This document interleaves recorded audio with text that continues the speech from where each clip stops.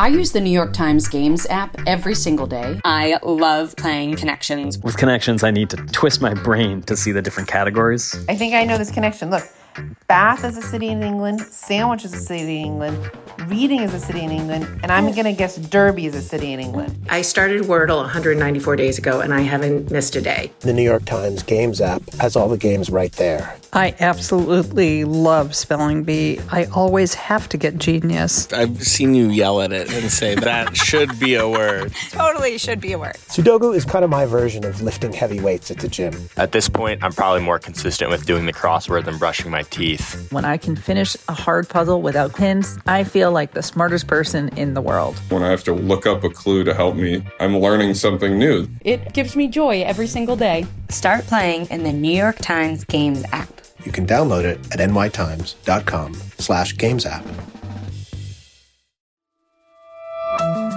From the New York Times, I'm Michael Barbaro. Here's what you need to know today.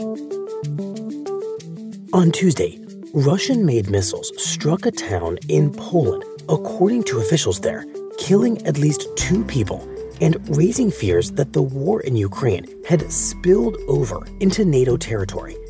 Russia denied that it had fired the missiles, but Polish officials and NATO leaders convened a series of emergency meetings to investigate the incident and discuss their potential response. And, ladies and gentlemen, distinguished guests, and my fellow citizens, America's comeback starts right now.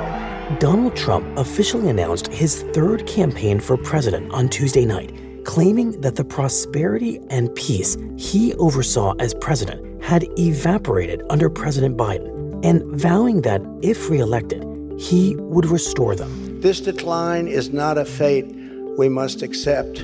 When given the choice, boldly, clearly, and directly, I believe the American people will overwhelmingly reject the left's platform of national ruin, and they will embrace our platform of national greatness and glory. Despite his loss in 2020, his role in the January 6th attack on the Capitol, and the poor performance of candidates he endorsed in the midterms, Trump will immediately become the Republican frontrunner in 2024. That's it for today. I'm Michael Barbaro. See you tomorrow.